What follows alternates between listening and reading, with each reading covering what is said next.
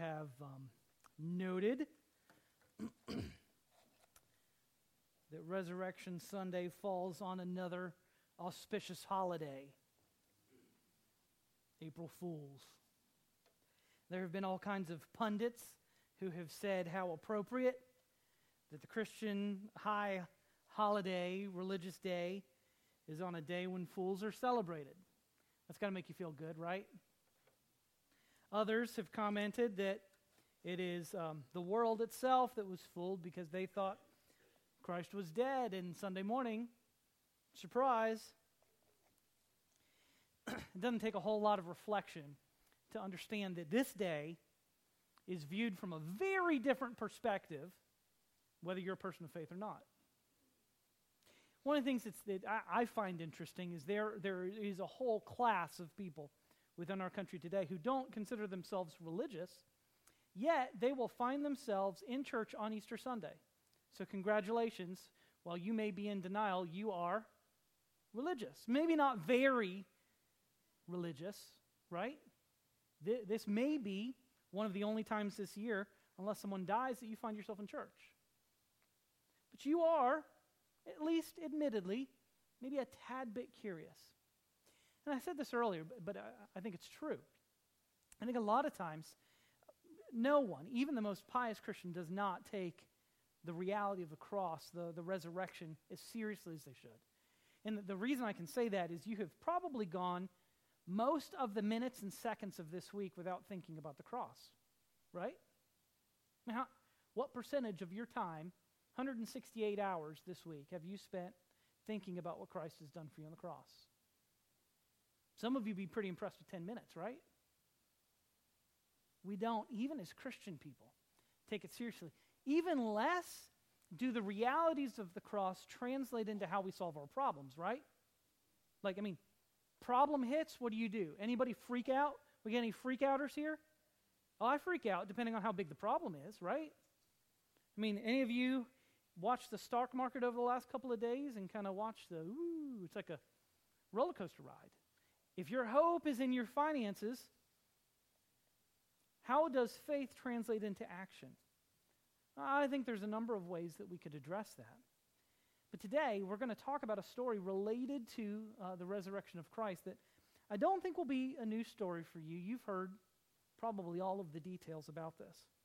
My prayer is, regardless of where you find yourself, whether you consider yourself a religious person or not a religious person, you just happen to be in church on Easter Sunday.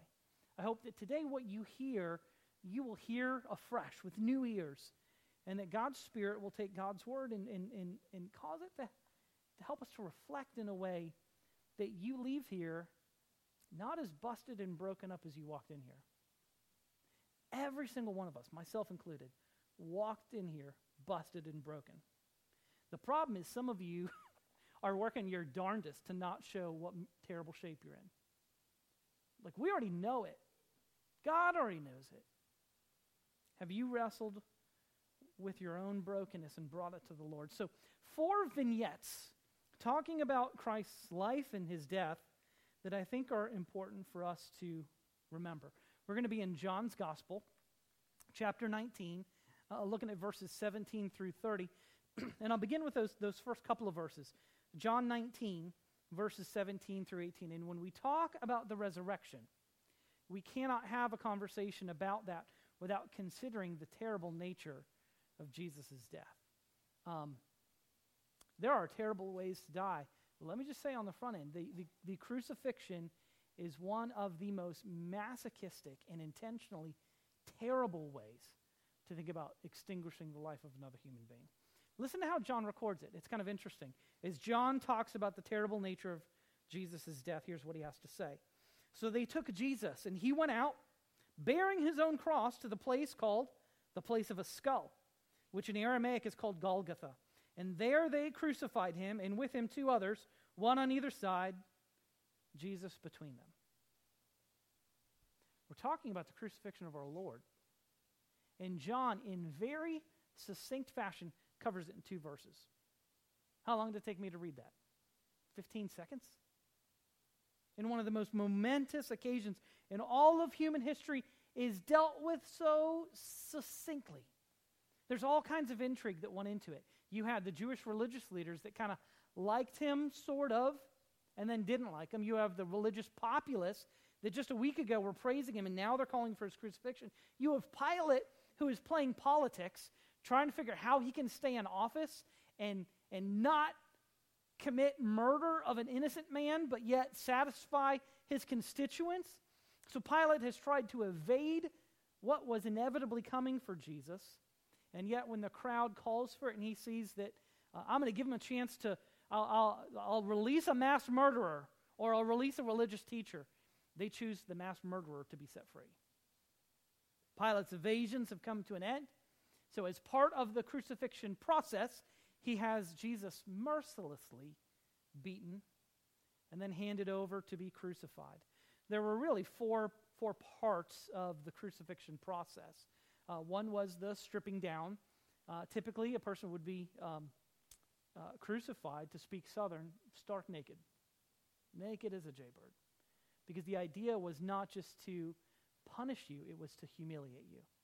It was to shame you. And perhaps they would permit you a little Tarzan-like loincloth to preserve the slimmest margin of decency and dignity. So they would strip you, they would beat you, and listen, nobody besides Indiana Jones uses whips nowadays. But it was a whip that we would have called a cat of nine tails, where it had 9 strands to it. So anytime you hit someone, you could potentially tear their flesh 9 times with one whip.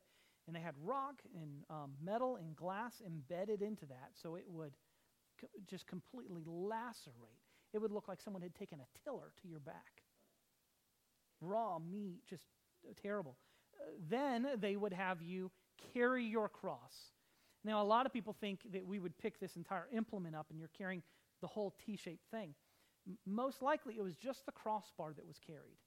And in this story, there's some differences in how the different gospel writers handle this. Because in John handles it very succinctly. So he's not including a whole lot of variety of perspectives.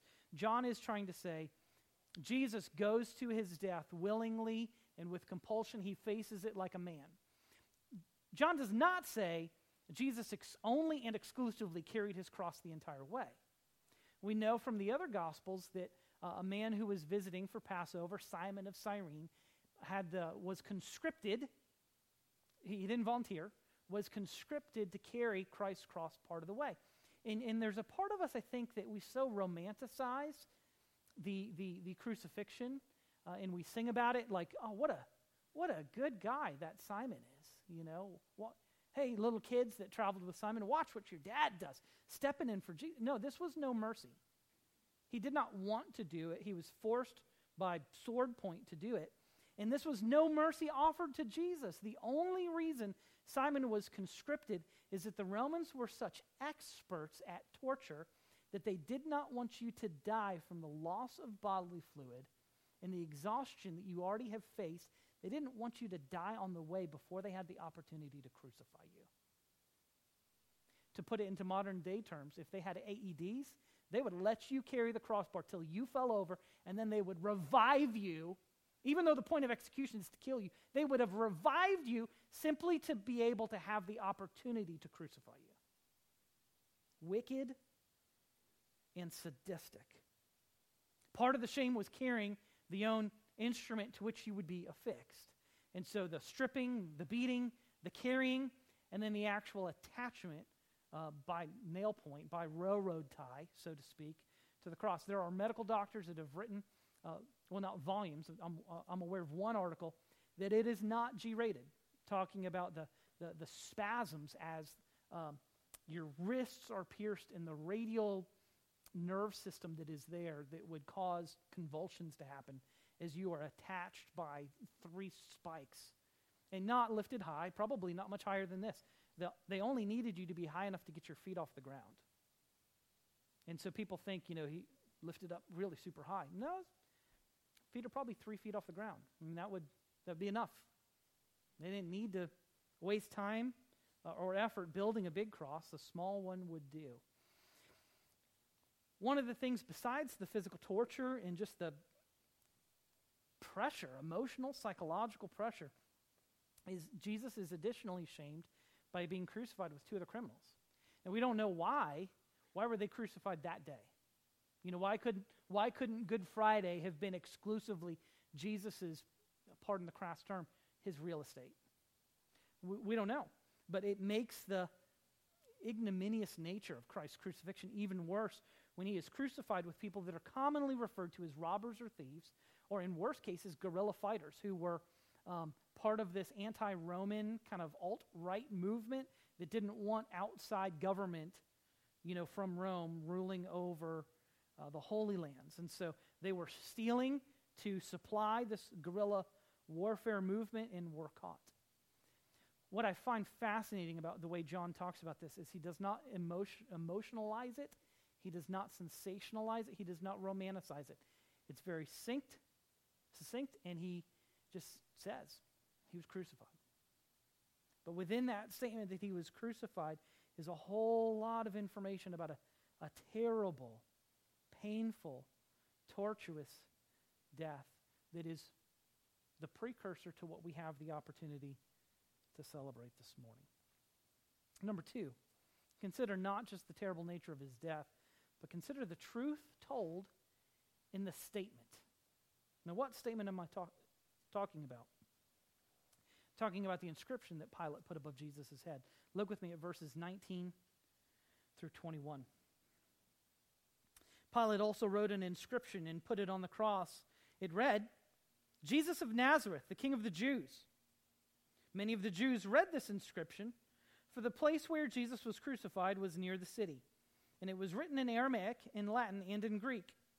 So the chief priests of the Jews said to Pilate, "Hey, don't write King of the Jews. Why don't you write instead, this man said he was the King of the Jews?" Pilate answered, "What I have written, I have written." All of the gospel writers, Matthew, Mark, Luke, and John, all include some kind of notation about the inscription, but only John notes the languages. Written in Aramaic, which was the language of the common people. If it had happened in South Carolina, it would have been with a southern drawl. Aramaic just happened to be the language of the people. So the language of the population. It was written in Latin because that was the language of Pilate. He was a Roman procurator over the territory of what we would call Judea, Palestine, the Holy Lands. Written in Greek because that was kind of the language of commerce. So today, you can go to foreign countries and do business in English because they've learned if their country wants to excel, they need to learn the language of commerce, which in most places is English. What's interesting is the inscription is supposed to be the charge against you. So, guilty of whatever. Public drunkenness, debauchery, adultery, thievery, whatever it is, bank robbery. He worked for Enron. Whatever it was that was his thing, there was supposed to be a charge against him. But did you see what Pilate wrote? No charge. It was a title. Jesus of Nazareth, historically and geographically true, King of the Jews, theologically full of significance. No charge against him. It's ironic that while Jesus' message was that he was the creator of all that is and lifted up to be a light to all, the Savior of men is rejected by the Jews that he came to primarily, and yet here in his death, Pilate makes a universal declaration in every language that he knew about the truthfulness of who Christ was. This declaration doesn't come from the disciples. It doesn't even come from Jesus' lips. It comes from Pilate. It comes from the government. So this is living proof that the government can tell the truth even if it's unintentional. They spoke words of truth in this statement about who Jesus is. And I love it because behind the scenes, Pilate had been involved in all of this subterfuge. His wife even came to him and had a dream about Jesus. And she said, "Don't have anything to do with that innocent man." And he wants to find a way to free Jesus. Yet because of political correctness and wanting to appease the populace, he lacked the courage during Jesus' trial to do the right thing, yet once he writes the inscriptions and it ticks the Jewish religious leaders off, Pilate finally manages to scrounge up some backbone. Oh, he's innocent, but you want to kill him? Okay. Oh, well, don't say he's the king of the Jews. Say that he said he's the king of the Jews. And he finally sticks his chest out and crosses his arm and says, what I have written, I have written. History would be different if Pilate had a little moral courage just a little bit earlier in the whole story. Number 3, consider the great contrast in the crowd. It's not uncommon for the crucifixion. Crucifixion is a public event. You've seen the movie with Russell Crowe about the gladiator, 100,000 people packed in to watch men kill each other. In the same sense, the Wild West, when a criminal was hung by the neck in a gallows, the town would gather for this very shameful but very public execution. So not uncommon for it to happen. It says that it happens right outside the city along the highway coming in. So it was intended to be a living illustration, a warning against potential ne'er-do-wells. Hey, we take our law seriously, and if you break it, you could be the next one to hang. Look with me at verses 23 and 24. When the soldiers had crucified Jesus, they took his garments and divided them into 4 parts, 1 part for each soldier. Also his tunic. But the tunic was seamless, woven in one piece from top to bottom. So they said to one another, let us not tear it, but cast lots for it to see whose it shall be. This was to fulfill the scripture which says, they divided my garments among them, and for my clothing they cast lots. As I've mentioned, they're not uncommon for crowds to gather at a crucifixion. And specifically in this passage, we'll be told about 2 groups that gathered. Now we know that there were more than that. The Jewish religious leaders were there. As we'll see in just a few minutes, there was a small group of women that were there. But this very first couple of verses, verse 23 and 24, talk about the soldiers who were there. And what do the soldiers do? When you think about, if your family, all generations of them, gathered at the city hall today for a public execution, whether you were for it or against it, it's still a terrible thing, right? I don't know how you would get that image out of your eyes. And yet the soldiers, in a way that is completely casual and absolutely crass to the situation that is happening, are going garage sale shopping. Right? Apparently Jesus had 5 articles of clothing. There were 4 soldiers. So somebody took his sandals, somebody took his belt, somebody took his undergarment, somebody took a shirt, and then there was this tunic, all woven in one piece. So the diplomatic thing to do would be to take that tunic woven in one piece and rip it into 4 pieces. But then it doesn't really do any good. It's just a rag now. So they said, hey, let's each take a piece, but that tunic, that 5th piece, how are we going to decide who gets that? So you know what they do? They play paper, rock, scissors for Jesus' tunic.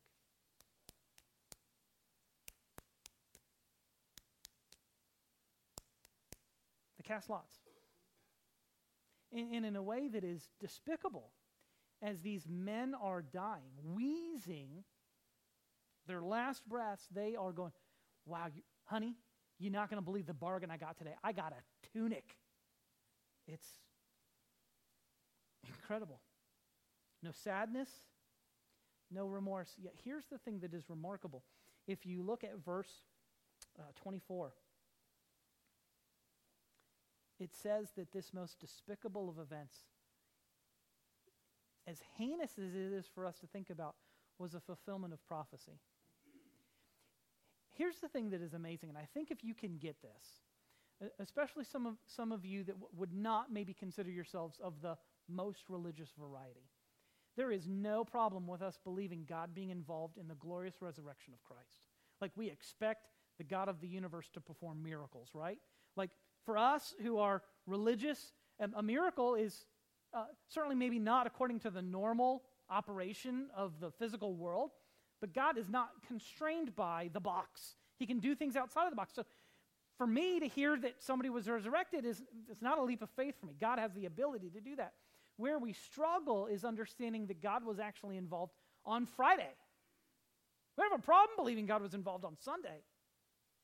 But where's God when you suffer from depression? Where's God when you lose your job?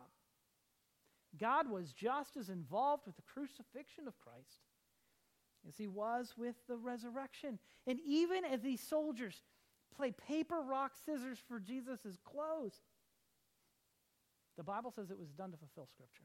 That is mind-boggling to understand that God is sovereign even over the darkest things that happen. Look at verses 25 and 27 through 27. But standing by the cross of Jesus were his mother and his mother's sister, Mary the wife of Clopas, and Mary Magdalene. When Jesus saw his mother and the disciple whom he loved standing nearby, he said to his mother, "Woman, behold your son." Then he said to the disciple, "Behold your mother."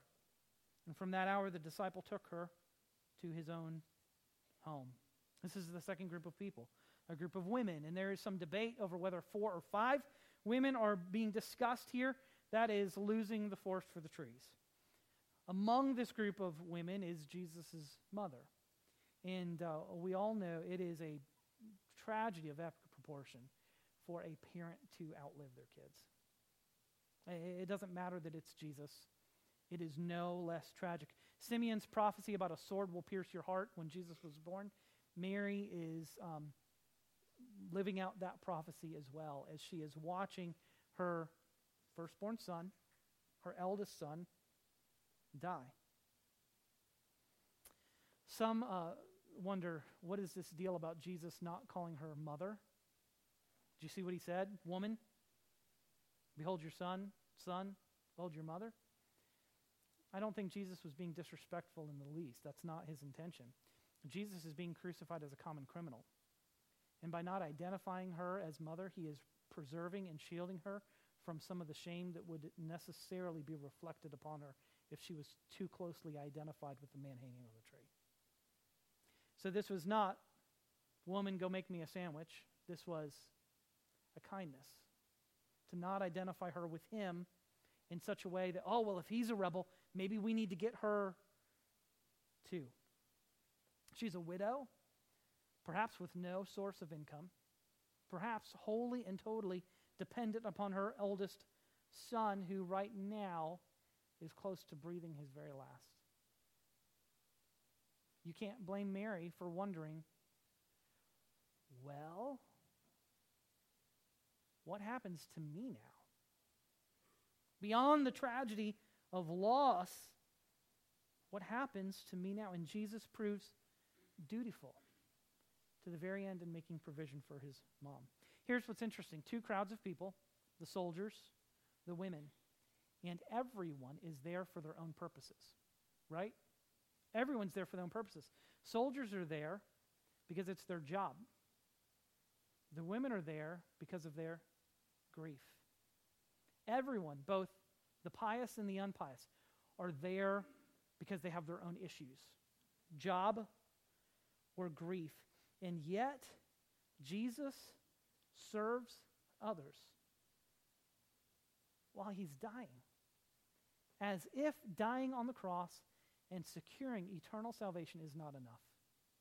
With his dying breath, he serves other people.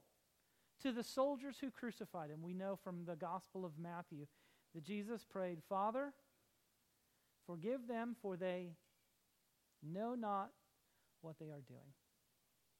Jesus' enemies didn't ask or request forgiveness, yet Jesus offered it to them, knew that they were doing their duty, and were mindless in even thinking about it. This was just another day at work. To the thief on the cross who became penitent and realized that he was justly being compensated for his crime, realized that Jesus had committed no crime, and reviled the other criminal who reviled Jesus and mocked him. And to that thief on the cross, Jesus said, "Today, I promise you, you will be in paradise with me," serving the soldiers who crucified him, serving the thief who dies alongside him. Woman, behold your son.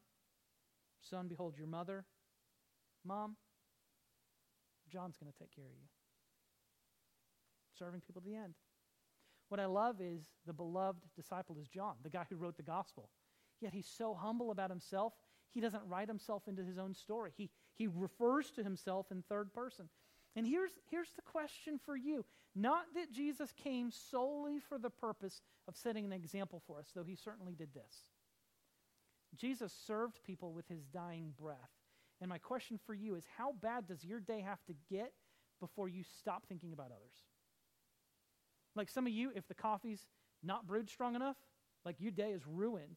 And like, don't cross you. For some of you, if your commute to work is bad, you show up and you're in a foul mood for the rest of the day. I mean, think about this. Jesus is on the cross. He has no mobility, and yet he's serving people while he's dying. And for some of you, you would have to be dying before you would consider serving other people. We are so fragile that our goodness evaporates like a mist by just the smallest bump in the road throwing us off of our A game. And listen, I want to communicate to you, whether you consider yourself a religious person or not, your goodness is far less than you think it is, by about 1,000 degrees. What does it take for you to get cross? What does it take for you not to serve others? Do you consider the needs of others as above your own needs? Because if anyone had a pass for not serving others, Jesus, while he's dying on the cross, qualifies. I think we'd all give Jesus a pass, say, hey man, just kind of let it go. You're all right. But no, soldiers, I forgive you. Thief, you're coming with me, it's going to be great. You're not going to enjoy the wait, but it's going to be great. Mom, don't worry. You'll be taken care of. The thing that we have to consider the most is not just his example and how things happened in the crowd, or the truth, as beautiful as it is, it was stated about him by a pagan, or the terrible nature of his death. Fourth, we have to consider the incredible accomplishment in his death. Look with me at verses 28 and 29. After this, after the statement to his mom, after this, Jesus, knowing that all was now finished, said, to fulfill the scripture, I thirst. A jar full of sour wine stood there, so they put a sponge full of the sour wine on a hyssop branch, and they held it to his breath. If you know anything about the start of Jesus' ministry, he went to the Jordan River, was baptized by John the Baptist, and immediately after his baptism, he went on a fabulous multi-city preaching circuit. No, he didn't. He was compelled by the Spirit immediately to go into the wilderness where he fasted for 40 days and 40 nights. He began his ministry with a gnawing hunger, and he ends it with a raging thirst. Think of the dehydration as he has lost all of these bodily fluids, blood, and whatever else comes out of your body when you are broken and busted like that. The tension of the trials, the desertion of your friends, the exhaustion from the whipping, now the demands placed upon an overtaxed nervous system as you are dying slowly and painfully. While he is very God of very God, he is also very man of very man. And he is experiencing everything that is common to us from the cradle to the grave. Born and fragile, dying a terrible death. And as he hangs there dying, because he doesn't die like you or I would die. He doesn't die croaking. He doesn't die groveling. He dies serving others.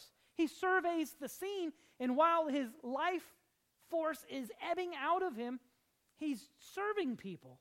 And so I think as he hangs there dying, he reviews his life, maybe his 33 plus years, maybe just the 3 years of his ministry, maybe even just the last few hours. And he hangs on the cross, cognizant of the fact that he can say something that no one else can say. He has fully obeyed God the Father, every detail. He has loved the people. God has told him, he says, of all those that you've given me, I've not lost one. That's an amazing thing to say. He has touched people that people have said are untouchable, and he's shown them love. He has taught the things that have amazed people. They said he taught like no one has ever taught. He has been patient, even with his disciples who never really fully got it.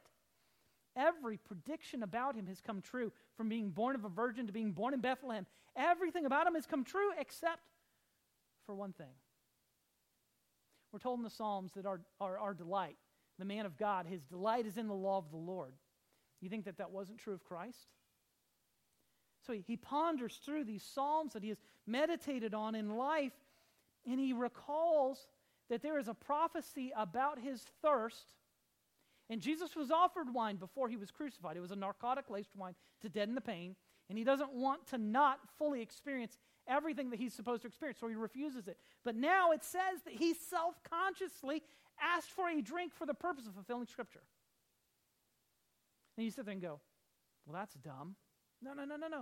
You're missing the point. Jesus is so desiring for all of his life to be in complete conformity with Scripture that before he utters his last words, he says, I thirst, because it's what the Scripture said he would do. Obeyed down to the details. Let me ask you this. When you have a job to do, are you tempted to find a shortcut? Are you tempted to cut a corner or two? Jesus so desired to obey and demonstrate his love for the Father that he sought to bring every square inch of his life in conformity to the Scriptures. It's beautiful to see. And that brings us to the last verse, verse 30. When Jesus had received the sour wine, he said, it is finished. And he bowed his head and he gave up his spirit.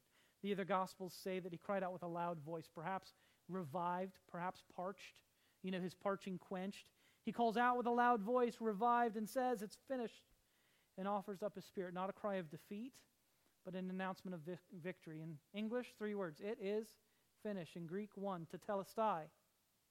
And it would not be an overstatement to call this the most important single word ever uttered. But what does it mean?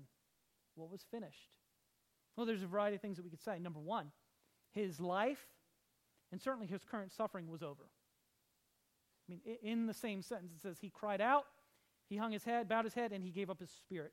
His life and his current suffering was over. I think in some ways this was a sigh of relief. Think about this. From eternity past, going all the way back forever, he was looking forward to a cross. The closer it got, the more stress he felt. In the Garden of Gethsemane, breathing drops of blood, saying, Father, if it be your will, take this cup away from me. Yet if it is your will be done, not mine. Now, it's over. And the cross, anticipated from eternity past, will now for eternity future be in the past as an accomplishment. His absence from heaven and all of his divine rights, his absence from his Father, is complete. Number 2, not just his life and suffering, but his life work of incarnating God's message was complete. There's a wonderful thing that happens when you are in school. It's called, Donovan, graduation. Yeah, he's getting Pentecostal over there. Woo, graduation. Graduation means there's no more lessons to be taught. John says early in John chapter 1 that Jesus came to explain God to us. If you want to know what God looks like, look at Christ. He has taught us everything that he's needed to teach us. And this last lesson of his sacrificial giving of himself will be the hardest lesson to get. The disciples would fail it, but they got a retest. They got the opportunity to take it over again and get it right. But there are no more lessons to be taught. School is over. The course is finished. His life message, he's taught everything about God that he's needed to teach. His life is over. His life work is done. But thirdly, and most importantly, is this. Through his death, redemption had been purchased. It was not just a death, it was an offering. As a matter of fact, the language even kind of implies that he bowed his head and he gave up his spirit. You'll note this, that there is no gospel account that says simply Jesus died. It's not in there. Jesus says, I lay my life down, I pick it back up again. He has the ability to do that. He offered his life. So what does it mean when we say that he accomplished our redemption? 4 things quickly. It means that the sacrifice of his life had been accepted. He was offering his life as a sacrifice in our place. And when he said it is finished, it means the debt was paid in full. He has taken care of it. God, the Father, has accepted the Son's sacrifice. Number 2, it means that the Father's rightful wrath and justice had been satisfied. Jesus drank the cup of God's wrath and drank it all down so that those who have faith in Christ would never have to taste one drop of it. Drank it down to the dregs. As a matter of fact, there is not one more drop of sacrificial blood that is ever required. The veil at the temple is torn in two. The Passover, from a Christian perspective, does not exist anymore because Christ, as the Lamb of God, has been fully and finally, the perfect sacrifice has been offered. The Passover is now replaced with the Lord's Supper. Things have changed. Jesus had done what man could not do, obey God perfectly and offer up a sacrifice in our place. Number 3, because his sacrifice had been accepted, because God's wrath and justice had been satisfied, forgiveness for man's sin had now been granted. It had been granted. And 4th, and just icing on the cake, Satan was defeated. You go back to Genesis chapter 3, you don't have to get very far in the book to find out that everything gets messed up because man in his own sovereignty uses his freedom in a bad way. We choose to rebel against God, and every single one of us down the line have done the same thing. And wouldn't you know that Satan, with all of his devilish ingenuity and demonic creativity, has done everything he can at every step of the way to frustrate God's plan. Listen, Satan doesn't want to necessarily make you an apostate. He just wants to get you 1 degree off course. Because he knows if he gets you 1 degree off course for 20 years, you'll be miles away from your destination. So sometimes Satan's most insidious strategy is not to make you a denier, it's to make you 1 degree off where it sounds like you're close enough to the real thing, but you're not. And you're headed for a completely different destination. He has used all of his energy and all of his creativity to frustrate God's plan. And at the cross, Satan thinks he has gotten to the moment of his greatest victory, which turns out to be his most crushing defeat. Because he doesn't understand that Jesus says, I can lay my life down again and I can pick it back up. No one, not Pilate, not the Jews, not the centurions, took his life. He offered it. He handed it over. He has laid it down. And we celebrate this day because he's taken it up again. The victim on the cross became the victor through the cross. And that is the message of Easter to you today. If you have realized that life is hard, it's difficult, if you have realized your goodness is not as good as you think it is, if you have realized that you living life the way you think it should work, listen, there is not even your spouse agrees that life should go the way you think it does. Nobody agrees with you. Think about how bad life is with everybody trying to do what is right in their own eyes and nobody agrees what's right. It's a dog-eat-dog world. And if you can for a moment realize that living life the way you want to is not what God wants for you, it is not in conformity with God's word, you will either be a victim of life or you will be a victor through the cross. Jesus looked like a victim, and let me tell you, there's a lot of people out there that look like victims to circumstance. The victory comes through the cross. Now that means a whole lot of things, whether you consider yourself a religious person or a not religious person. If you're a religious person, shame on us for believing that God can save our souls, but he can't help us with our problems in life. What are you not believing in God for? Because exercising faith, friends, listen, exercising faith is not a history lesson that happens once in the past. Exercising faith is what we're supposed to do. practicing righteousness. It's continual. It's ongoing. It's a process. It's not, well, I walked an aisle 20 years ago at camp and I'm good. No, don't deceive yourself. You might not possess what you say you profess. The message of Easter is awesome because the Bible says we rejoice with those who rejoice, we weep with those who weep. God is just as glorified and sovereign over Resurrection Sunday as he is over Good Friday. Let me tell you why that's good news. And some of you may have had a great week. Listen, the sun's out, it's a beautiful day, and it's amazing how much that can affect people's attitudes. It's a good day because it's not cloudy. Man, I pray for you because it's not going to be sunshiny every day.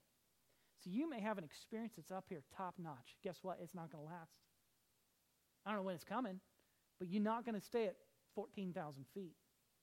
Some of you aren't at 14,000 feet. You're at 3,000 below sea level.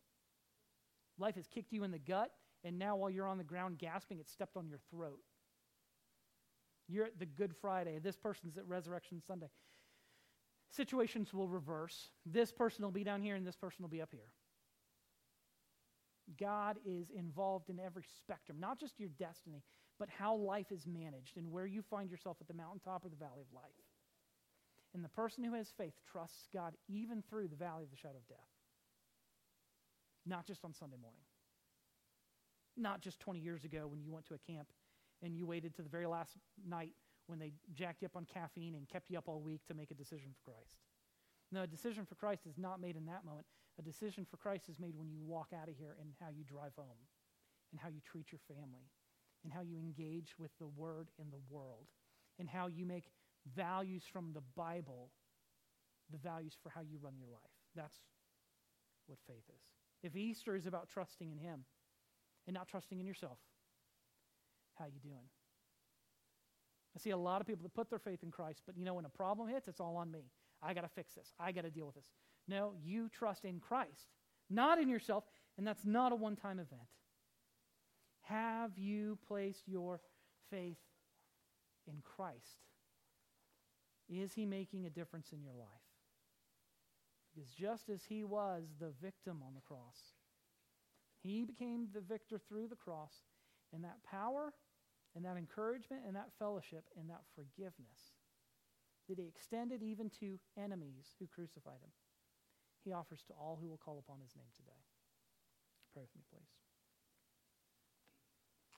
Father, as we have the opportunity here to sing of your resurrection power and how you have once and for all defeated death, God, in our souls we rejoice.